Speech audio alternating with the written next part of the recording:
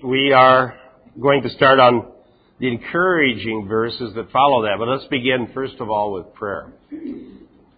Heavenly Father, thank you for the opportunity to gather with Christian brothers and sisters, to open up the Scriptures, to encourage one another, to look to you for help, to meet our needs. And Lord, may our hearts and minds be encouraged by your word in Jesus' name. Amen. Okay, today we are on verse 9, Hebrews chapter 6, and we're beginning today with verse 9.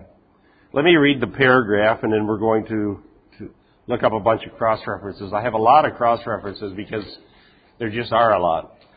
Hebrews 6:9, but beloved, we are convinced of better things concerning you, things that accompany salvation, though we are speaking in this way. For God is not unjust so as to forget your work and the love which you have shown toward his name in having ministered and in still ministering to the saints. We desire that each of you show the same diligence so as to realize the full assurance of hope until the end, so that you will not be sluggish, but imitators of those who through faith and patience inherit the promises. So, this section here actually is part of what gave me the clue to how I wanted to interpret the passage about apostasy. Because I noticed when I was reading this that the author of Hebrews was actually convinced that the Hebrews were not apostate, that they hadn't departed from the faith and they were not without hope. And he's actually commending them for their previous zeal in serving God. So, that being the case, I decided that the warning is something that he expected would actually be effective. That these guys weren't going to, or people weren't going to depart from the faith, but they would be encouraged by the warning that God gave them and be diligent so that they will not fall back. We're also going to see that in other warning passages, he also follows with a note of encouragement and hope. So, and one of those is in Hebrews 10. So let's get to our cross-references here. The passage, verse 9 says, but beloved, we are convinced of better things concerning you. Better than what? Better, what do you think that means? Better than what we were just talking about? Yeah, better than apostasy. We don't think that that's true of you. Then things that accompany salvation, he just warned them about being impossible to come back if you did apostatize. So he's not doubting their salvation and acknowledges that he's speaking in a very strong way. Okay, Dean, if you could look up 2 Corinthians 7 and verse 10. 2 Corinthians 7:10. We got a fan going, so we'll have to all speak up if we want to hear each other. We could turn the fan off. I thought I'd get that response.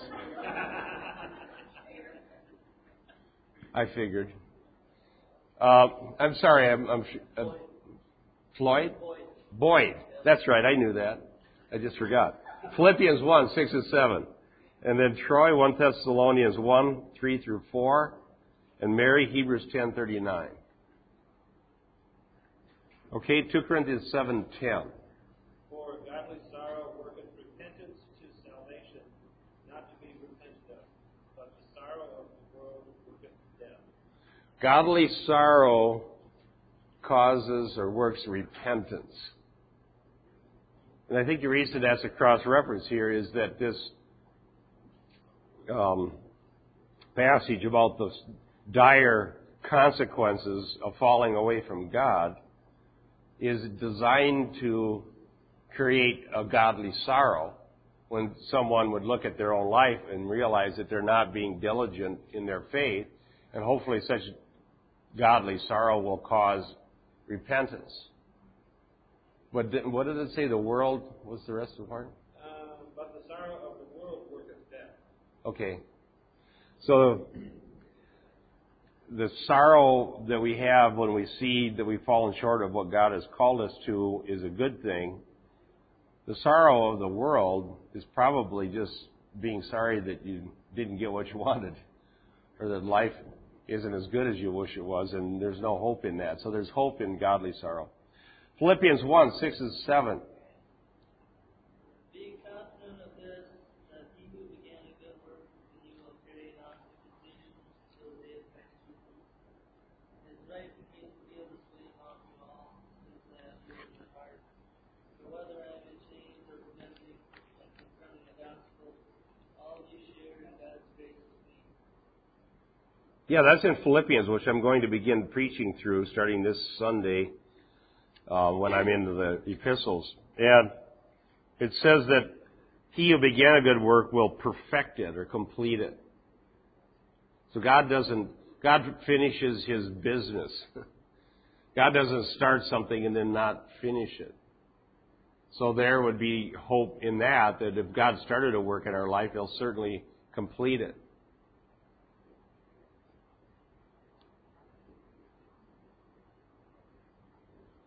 Do you believe that's true? Pray it's true. I believe it's true. As long as we continue it. Well, God is going to do something to make sure we do, even if it means putting us through some severe discipline. We could try to thwart it, but there's no good reason to do that. Just make life miserable. Okay, what's 1 Thessalonians 1, 3 through 4, Troy? Remembering without ceasing your work of faith, labor of love, and patience and hope in our Lord Jesus Christ, in the sight of our God and Father, knowing, beloved brethren, your election by God. Okay. It talks about their labor of love, remembering their labor of love and knowing that they were chosen by God. And so here it talks about knowing the fact that you have a relationship with God and the fact that one time in your life you were serving him is reason for hope that God will complete his work. Hebrews 10:30. Oh, yes, Dick. Just a quick one on the one previously. It was talking about he who began a good work will perfect it. Yes. If one does not accept election, how do they deal with that verse? They assume there's an implied if in there that Paul didn't say. They would. I used to read it that way. Well, he will complete it if I do my part. They're assuming that's implied. Now, whether it is or isn't implied depends on how you understand the whole rest of the Bible.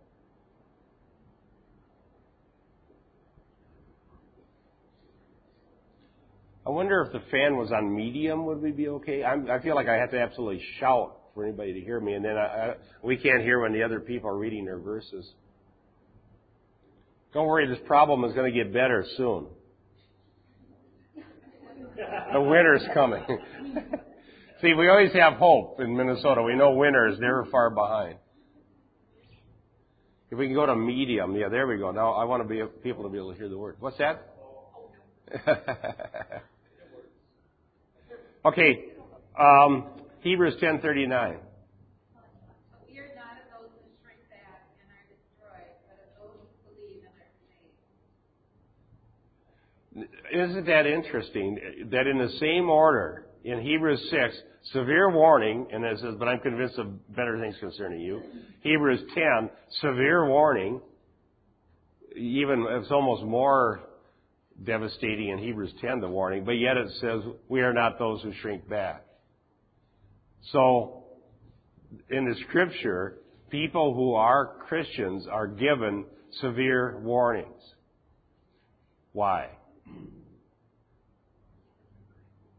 Yeah, to keep us from what would happen if we did do these things. You know, there's the promise isn't, let me reiterate, I've said this hundreds of times, but because there's so much confusion theologically in the world, I need to say it again. The promise isn't that we'll be saved in the midst of our apostasy in our rebellion and go to heaven as apostates. God doesn't promise that.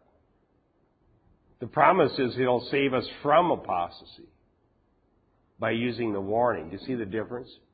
We don't have some crass doctrine that says that you can live like the devil and blaspheme God and just you're on your way through the pearly gates.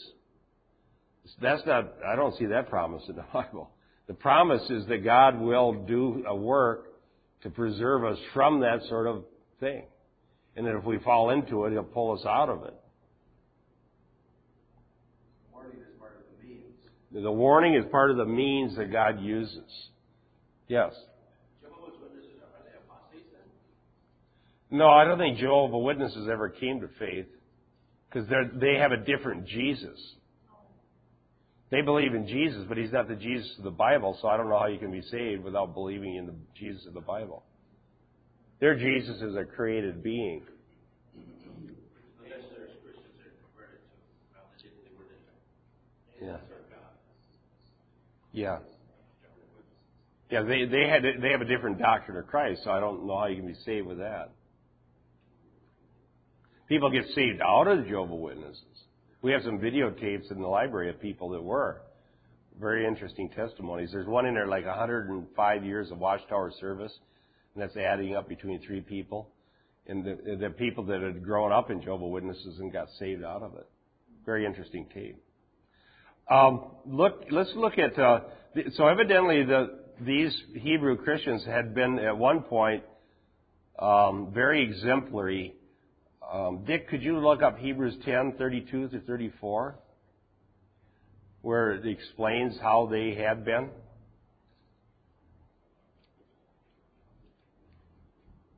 Some are part of the personal Bible study I've been doing.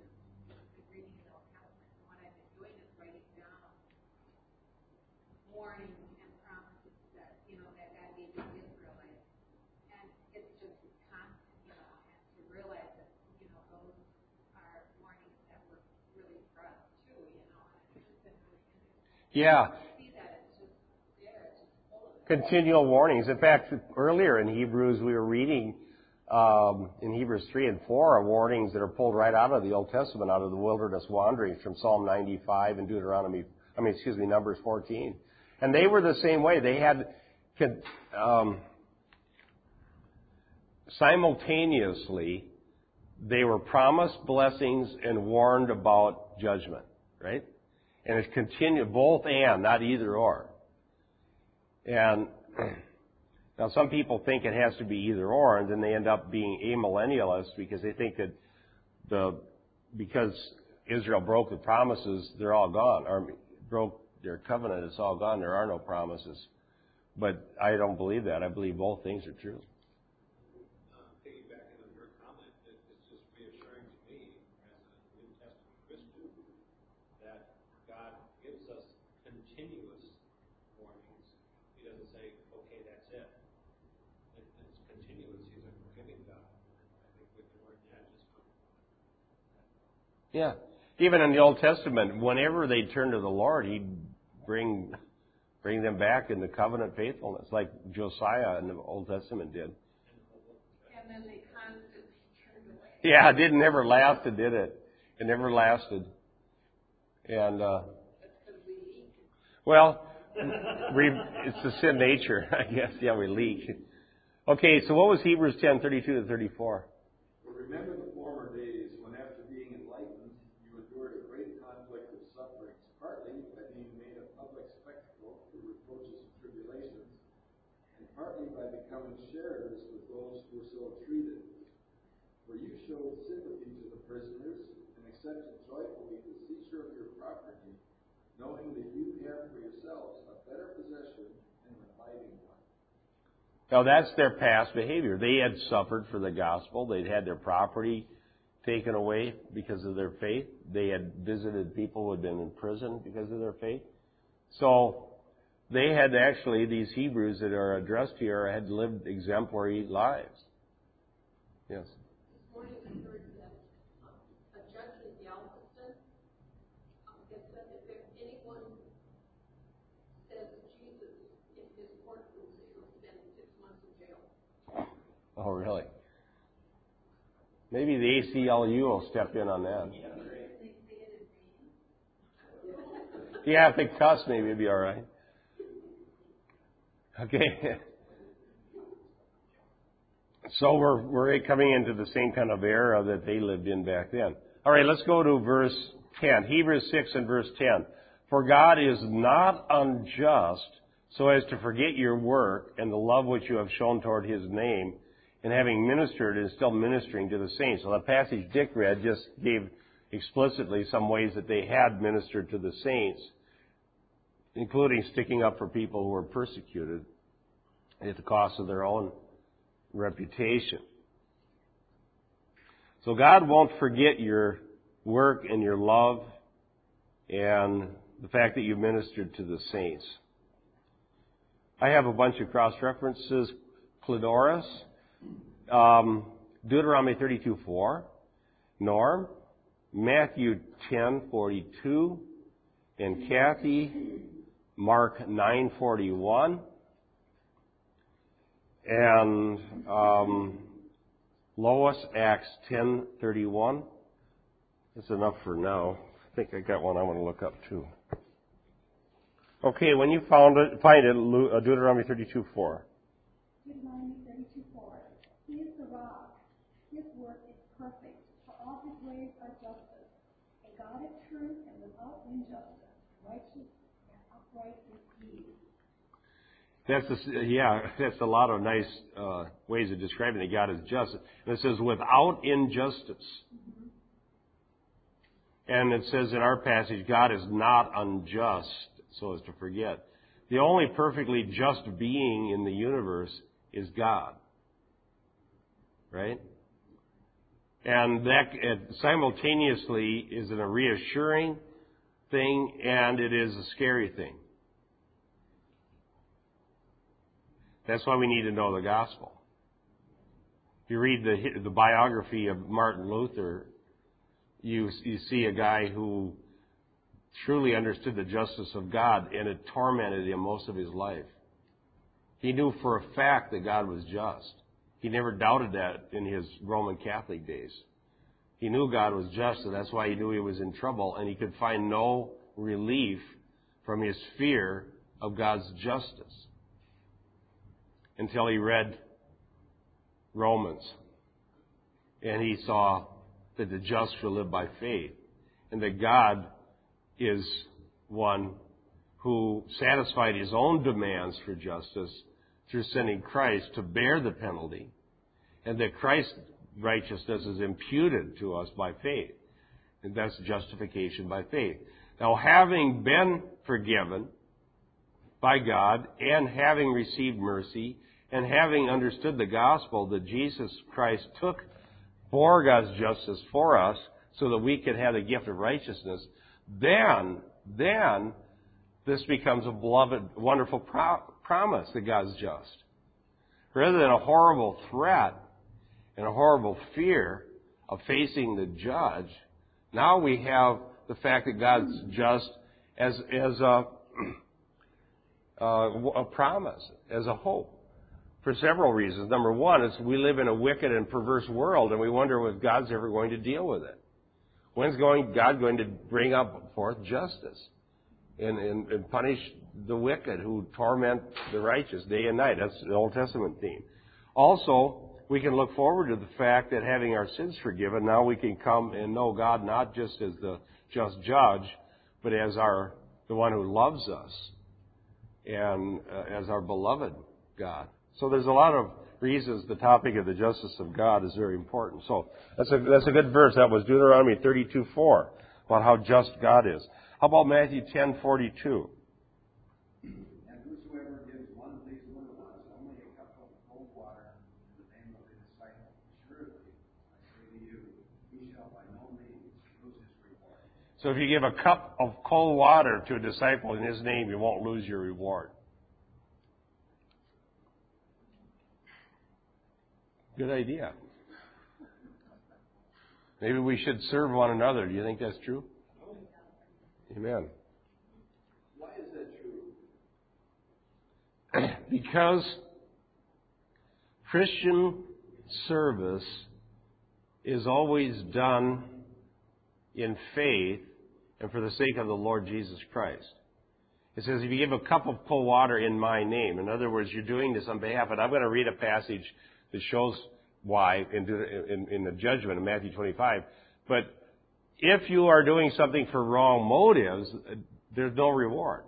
Remember earlier in Matthew where it says, in Matthew 6, they give long prayers out on the street corners to be seen of men.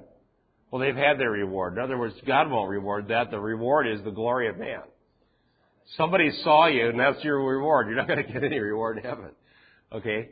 And so something done without a really expecting reward, something done because we love God and we see somebody who is one of God's creatures, be they Christian or not, and we show compassion to them, is something that God will reward because it's done for the sake of Christ. And a cup of cold water is not really a big chore, so God rewards even insignificant gestures done for His name. Yeah. And so the motive is really the key. Done in His name not only means by His authority, but in keeping with His character, because His character is revealed in His name. So it's a Christ-like service. Okay, so Kathy, you had the one Mark 9:41.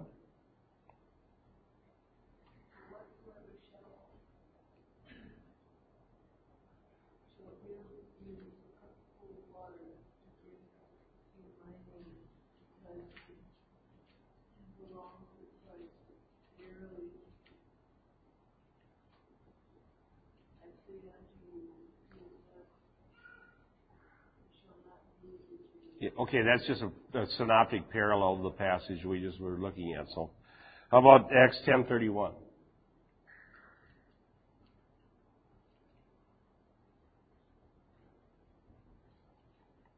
Then had the churches rest throughout all Judea and Galilee and Samaria, and were edified, and walking in the fear of the Lord and in the comfort of the Holy Ghost were multiplied. Is that what I was looking for? I'm on the wrong verse. Okay. That was a very good verse, but it wasn't the one we're looking for. In Cornelius, then this is 10:31. Cornelius, thy prayer is heard, and thine alms are had in remembrance of the sight of God. Is that right? Yeah, other than the King James is a little cumbersome. Your alms have been remembered before God, it says. In other words, that God sees the good deeds of this Cornelius. And he was a God-fearing man, but he didn't understand fully the way of righteousness. And so God arranged the vision, the angels. He had to do a lot of work, supernatural work, to get Peter to go preach to Gentiles. Because had the Lord left the early Jewish church to their own understanding of things, the gospel would not have gone to the Gentiles. Do you see that? And not because Jesus didn't tell them that it would go to the outermost parts of the earth. He did. It's not that the Old Testament didn't tell them to evangelize the pagans and the Messiah would go to the pagans. It did. But that because of their whole thousands of years of history of being persecuted by the nations, and the fact that the vast majority of all people that believed in the God of the Bible were the Jews, and there was just a handful of proselytes that had ever joined them, they had no expectation that there would be any value whatsoever to go to Gentiles. And that God was going to save Gentiles. It just wasn't, even though they'd heard it, they didn't get it. And so in order to cause this to actually happen, we have Acts 10 of Peter falling into a trance in the middle of the day, seeing this vision of the unclean foods coming down and being told to eat, and he still wouldn't have gotten it. But then an angel shows up and talks to him, and an angel went and talked to him beforehand and prepared Cornelius, and God did all of this just to get Peter to go there. And so once he got there, he preached the gospel, and then the Holy Spirit fell on the Gentiles in the same way that he fell on the Jews at Pentecost. And it took all of that to convince Peter, oh, God saves Gentiles. And then he had to go justify himself in front of all the other apostles who were going to be upset about it. He told the whole story. He says, well, what was I to do? So I baptized them. You baptized Gentiles?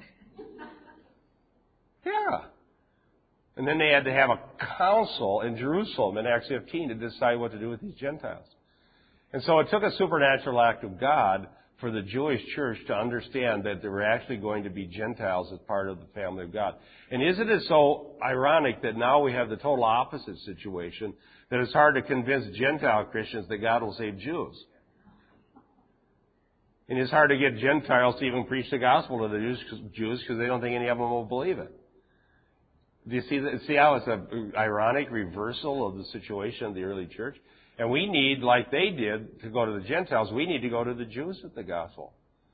Because God will save them. I don't know if I can tie this into anything, but the thought that crossed my mind was that God's chosen people, whether it be the Jewish nation of Israel or the church, God's people are hesitant to share. Whereas in a false religion such as Islam, it's you either convert or you die by force. Yeah. There's real Well, yeah, and then the people in cults work harder to gain converts than anybody you can imagine. Of course, part of the reason for that is they're told that that's how they have to do that to be saved. It's salvation by works. But we're motivated by the love of God. Look at this. I'm going to read Matthew 25, starting with verse 35.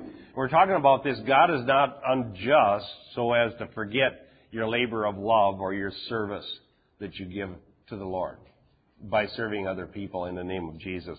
Look at this discussion about rewards. Matthew 25:25. Wait a second here. 35, excuse me. 25:35. For I was hungry and you gave me something to eat. I was thirsty and you gave me drink. I was a stranger and you invited me in. Naked and you clothed me. I was sick and you visited me. I was in prison and you came to me. Then the righteous will answer saying, Lord, when did we see you hungry and feed you, or thirsty and give you drink? I think that's very telling. The people who are being rewarded didn't even know they did anything. And I have seen that all my Christian life, that some of the most wonderful, exemplary Christians, if you say to them anything like, how you notice how they serve God and you appreciate it, they just go, what did I do? I'm not really doing anything.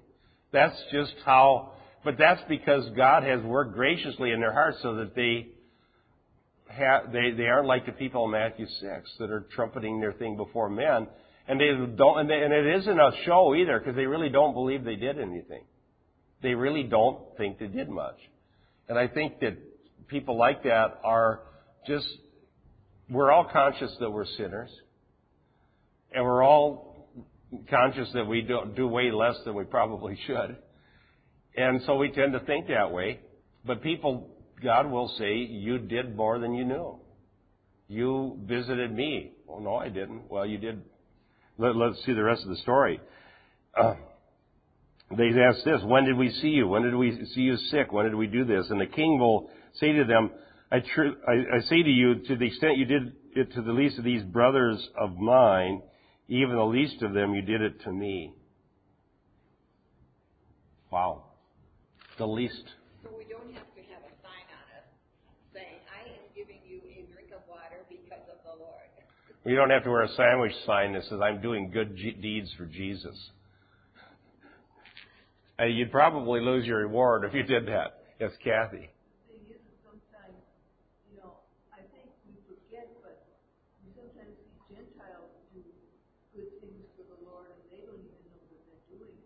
Well, the Jews have the concept of the righteous Gentile, which would be the people that, for instance, during World War II, tried to save the Jews from Nazi Germany. And the people that, they see the value of good deeds. Now, we know that good deeds are not going to earn us our salvation. We do good deeds to honor our Lord and to live a way that would bring honor to His name. But the Jewish people do see the difference. What was the deal? Max, my Jewish friend, was telling me that something had happened there was a tragedy. I can't remember what it was. But they had received a gift of money from a Christian church to their synagogue. This guy, Max. And he told me about that. And he also told me another story. Now, these people were just not Christians as we would probably know, although God knows the heart. But he told me that when he wanted to try to get, he was a World War II veteran. He's 87, by the way, Max. You still see him driving down the street. And well, I know one eye he can't see out of, so I always worry about my truck when I see him going down the street. But anyhow, he brings Russian immigrants to synagogue with him. Max was saying this, after World War II, when he came back here, he couldn't get a loan. There was, in the late 40s, there was heavy prejudice against Jews, even in Minneapolis and some of the suburbs. He said you could not buy a house in Edina if you were a Jewish person in 1947, no matter how much money you had. And so they moved to St. Louis Park simply because they were accepted in St. Louis Park and weren't in some of the other suburbs. And he couldn't get a loan. He wanted to try to start a business. And some German Catholics loaned him the money because they had, just out of their feelings of sorrow of what had happened to the Jewish people in World War II, and that this guy was a World War II veteran, had served in the Navy. And these German Catholics loaned him the money to start a business, which was Slumberland on Excelsior Boulevard. And he owned that, and he made a living running that all his life until he sold it when he retired. And those people always looked after him. And he told me that story one time. They'd notice, and that's why I think that when we talk about Jewish evangelism, gospel preaching obviously is first and foremost, but these deeds that are done by Christians toward Jews have an impact. They really do, because my friend Max notices those things. They notice very much how Christians treat them, because they don't expect it. They expect to be persecuted. So take it to heart. You did this to the least of these, my brother, and you did it unto me. Something to be taken to heart.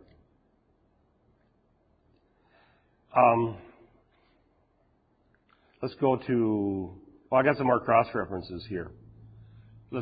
Samuel, Romans 15, 25 to 27, Norma, 1 Corinthians 16, 1 through 3, Artis, Galatians 6:10, Peter, 1 Thessalonians 1:3. I know this is a lot of cross references, but there's a reason why there's so many of these in the Bible. It's important. It's an important theme. It's important what we believe, but it's also important what we do. Yes. Talking about works and doing works, something I've heard for years, always wondered about, is you hear people will say, well, I know a lot of people who are not Christians who do more works than Christians do. They might be, really unregenerate people, but they take care of themselves and their group and all that. So there are people who think that Christians' works are, in many ways, not all that exemplary. Okay. And just to repeat it, I think it's a good comment, a question, that there are many people who think that there's a lot of Christians that live better and do many good works, which there are. Non-Christians. Yeah, a lot of non-Christians who do exemplary things, and they have benevolent societies, and they care for their own, and they care for the needy. That's definitely true. So what's the distinction, I think, would be the question part of that. Well, the distinction is this. First and foremost, Christians know up front that none of our works is going to merit salvation. Okay? That we're not saved by works. And we're the only people that believe that. Though every other world religion believes in works. But Christianity believes in salvation by grace through faith. Only us, all right? So, that is a distinction in our belief. As far as our behavior, I would like to think that Christians are good citizens. That if they aren't, they're not listening to Jesus.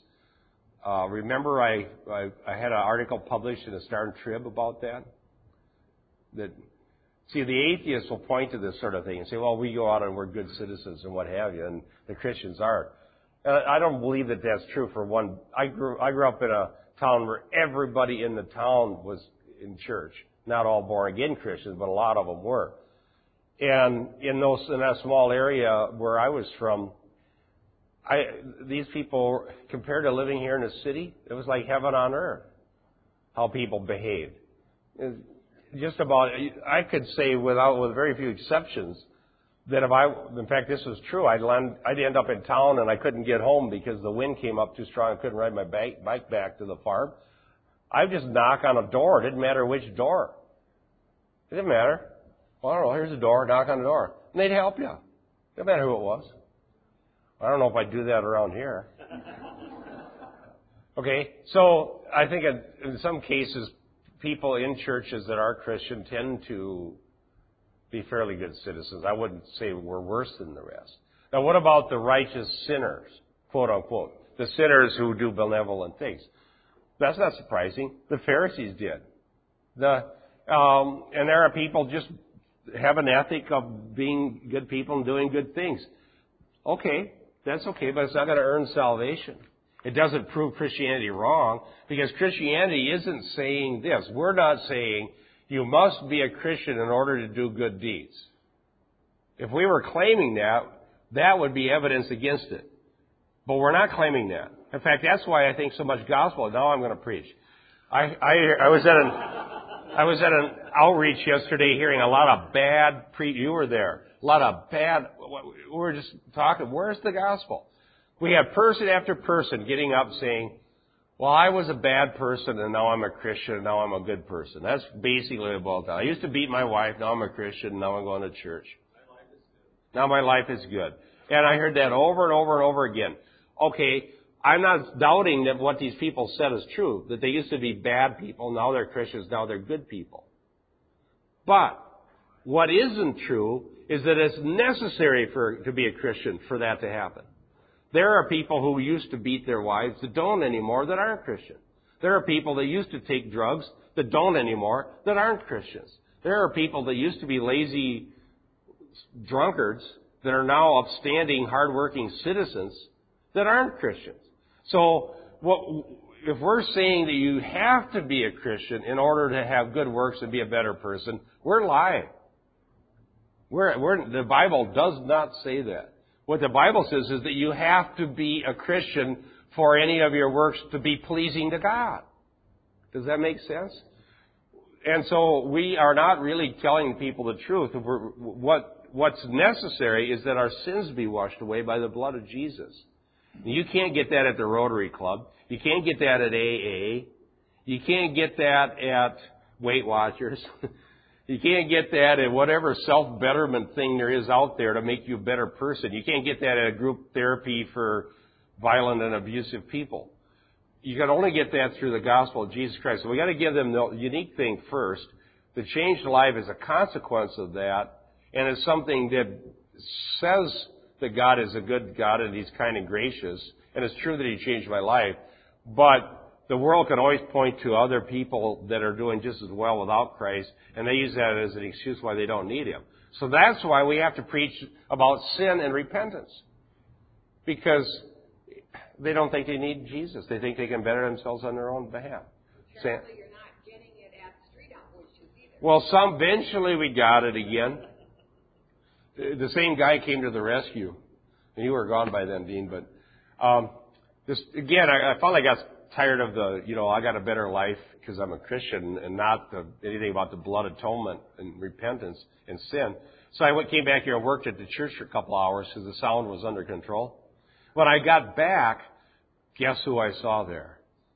The same guy who was at the soul liberation thing that finally preached the gospel, this Hispanic guy. And I go, oh, you're here. I went and gave him a big hug. And I talked to Mike Pila, who was in charge of the thing. I said, I know that. I want to get to know that guy. So I had lunch with him. He's with the Louis Palau organization, which I didn't know, and he's from Colorado. And so, that gives them one brownie point in my book, I guess. They got him. And so this guy, are you going to preach? Oh, yeah, I'm going to preach. So he got up and preached out of Hebrews 11, only a different passage this time than he did at the other one. And But then it was supposed to be English and Spanish, and pretty soon it was just all Spanish, so I was kind of losing it. He got so excited, all the Hispanic people were kind of getting around him, and they had another guy interpreting. Well, pretty soon it was just a Hispanic crowd, so he just started doing everything basically in Spanish at the end. And that was good, and he got out there and was praying for people. But then one of the local pastors got up, and he went, I thought we were going to have to call 911 because he's going to have a heart attack. And this guy was like, yelling and screaming, the Holy Ghost is going to get you now! Ah! I'm going, shut up! So Brad is pulling down the fader on the sound. He's yelling, he's pulling it down, he yells so hard, pull it down. It's like, he's going to blow our speakers. He's one of these guys that figured if you don't shout, God can't do anything, So it to me, ruined what this other guy had done so well. So that's my story. Anyhow, thanks to you that helped. Pete, you did some good deeds. You won't lose your reward. He basically about burned his hands off turning sweet corn in a big fire. So Pete was helping. Dean, some others showed up. Thank you. We did give out some cup of cold water there. So that's my report from the outreach. Yeah, it's an adventure. Okay, we had some other passages. Sam?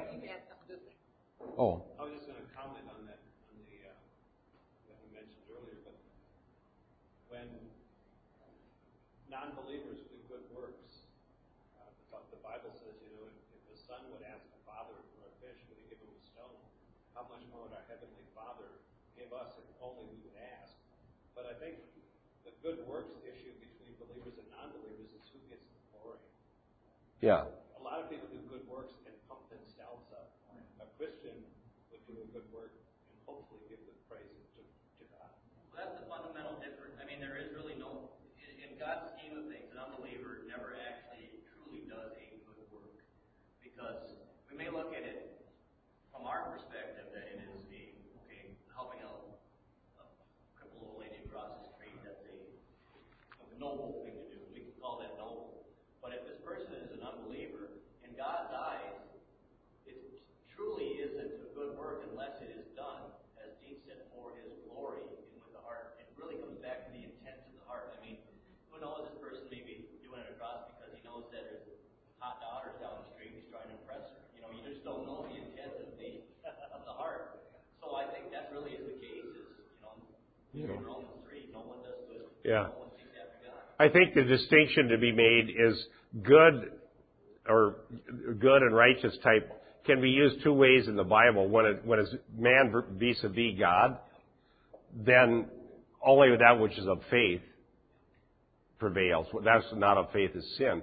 Now, it is used in a general sense when you compare one human to another, and there is a distinction between good and evil that way. I mean, it's good to work and pay your taxes and be a good citizen compared to other persons who wouldn't be willing to do that.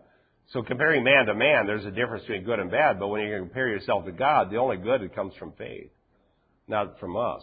Okay, let's get our cross references. We had, what did I give you, Sam? 1 Corinthians 16? 16. Oh, Romans 15:25. Yeah, Romans 15:25. Yeah.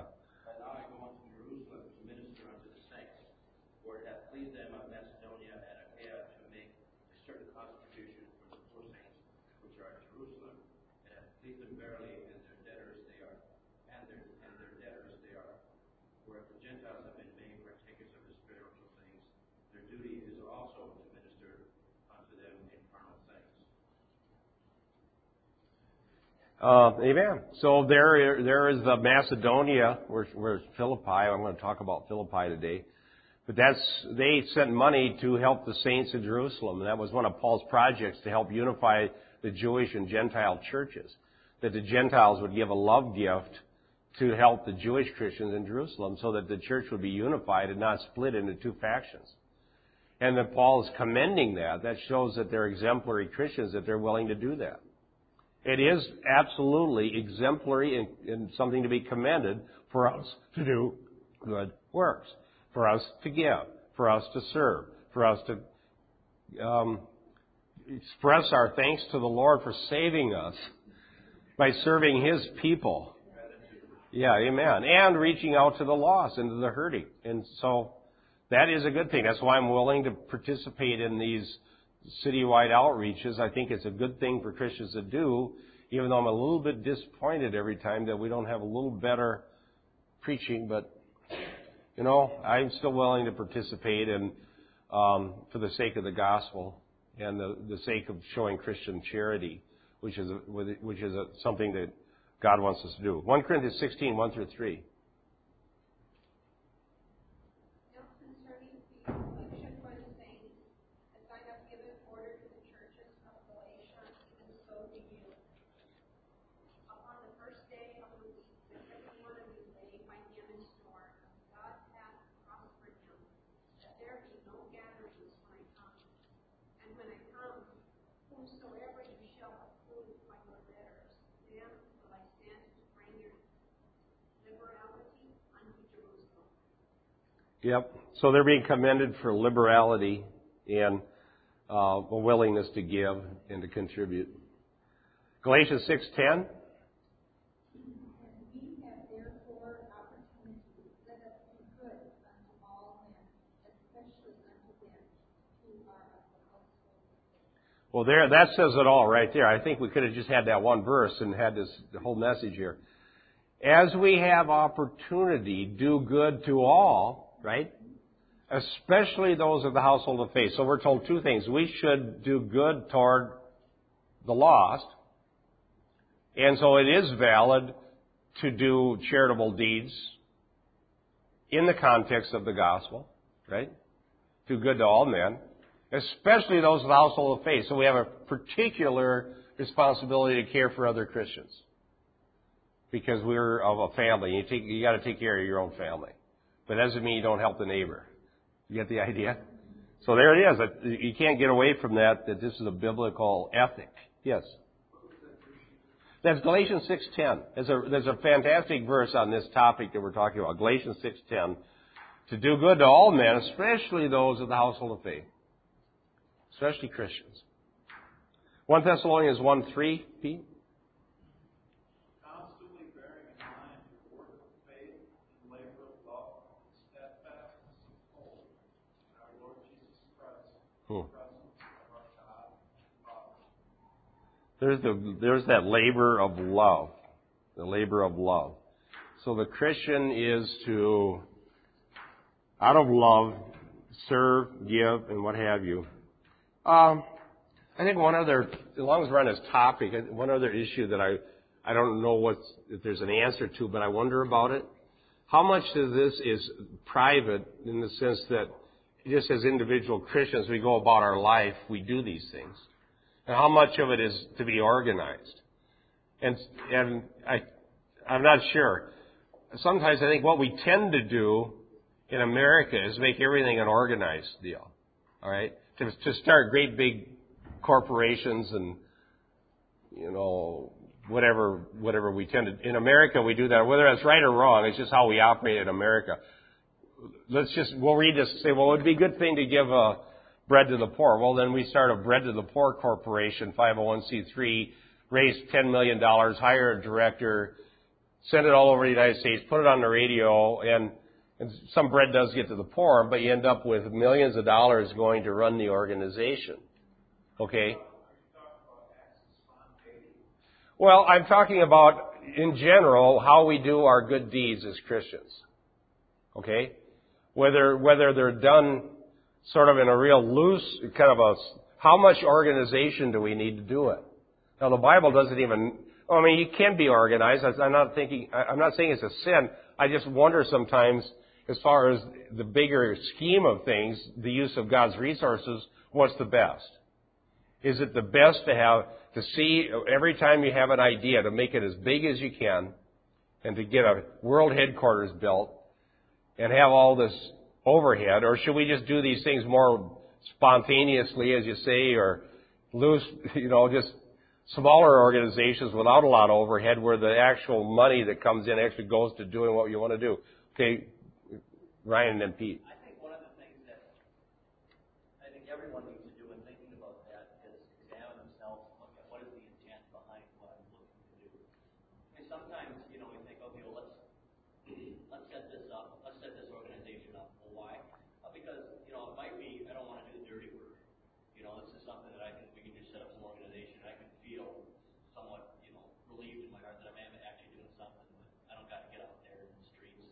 Yeah. speak with anybody. I think that's one of the best things. Not necessarily that, like you said, organization's wrong. I think that's fine. If really the heart is, okay, I want to get this set up and I really want to make a difference and do these good works. Or is it something else? And I think that really comes back to, I think one of the good starting points is start privately. Start there before you start some big organization. Yeah, Pete. I think the larger things tend to get, the more bureaucratic they get, the more people fall through the cracks. Organization tends to lead to a lot of waste and inefficiency. Not saying organization is bad, Right. but that people are being served less in the spirit of love and in the spirit of efficiency. Like Right. social service organizations. Right. Exactly. Criteria that have to be fit because of the comfortable with people's given situation based on Well, that's what I think. It seems somewhat easier. You can just, okay, efficiency, run them through the line. Let them go. Well, then you also get, the bigger something gets, just out of necessity, the more efficient, the more organizational clout it needs, and you need to hire a director. When people with the ability to run a really large corporation are expensive, because there aren't very many people who can do it. So, they've had some stuff in the paper about this, some of these charitable organizations where the director's pulling down $250,000 a year, and they've got, in some cases, these organizations are like 80% overhead and 20%, and there's everything in between. So there's nothing wrong with being organized, but I think in America we probably take it to an extreme. Well, look at the Lord and His apostles. When they were going about the 3.5-year ministry, there was an organization there. They had, funds and stuff like that for their needs and stuff like that. But when it came down to it, they were meeting the need. They were getting paid. It was more hands-on. Well, it is, of course, a different era of history, but this collection for the saints was organized. Paul talked about in Corinthians, and make sure somebody who's reputable has charge of the money so that we don't have any scandals and things like that. And so there was an organization, so to speak. But I think in America we've taken it to an extreme as far as, and then the thing ends up being, the organization lives on way longer than the people that founded it, and it usually ends up run by non-Christians. Look at YMCA, Young Men's Christian. How about this one? Lutheran Social Services. I suppose Luther would be real happy with his name on that if he knew do you know what all they do?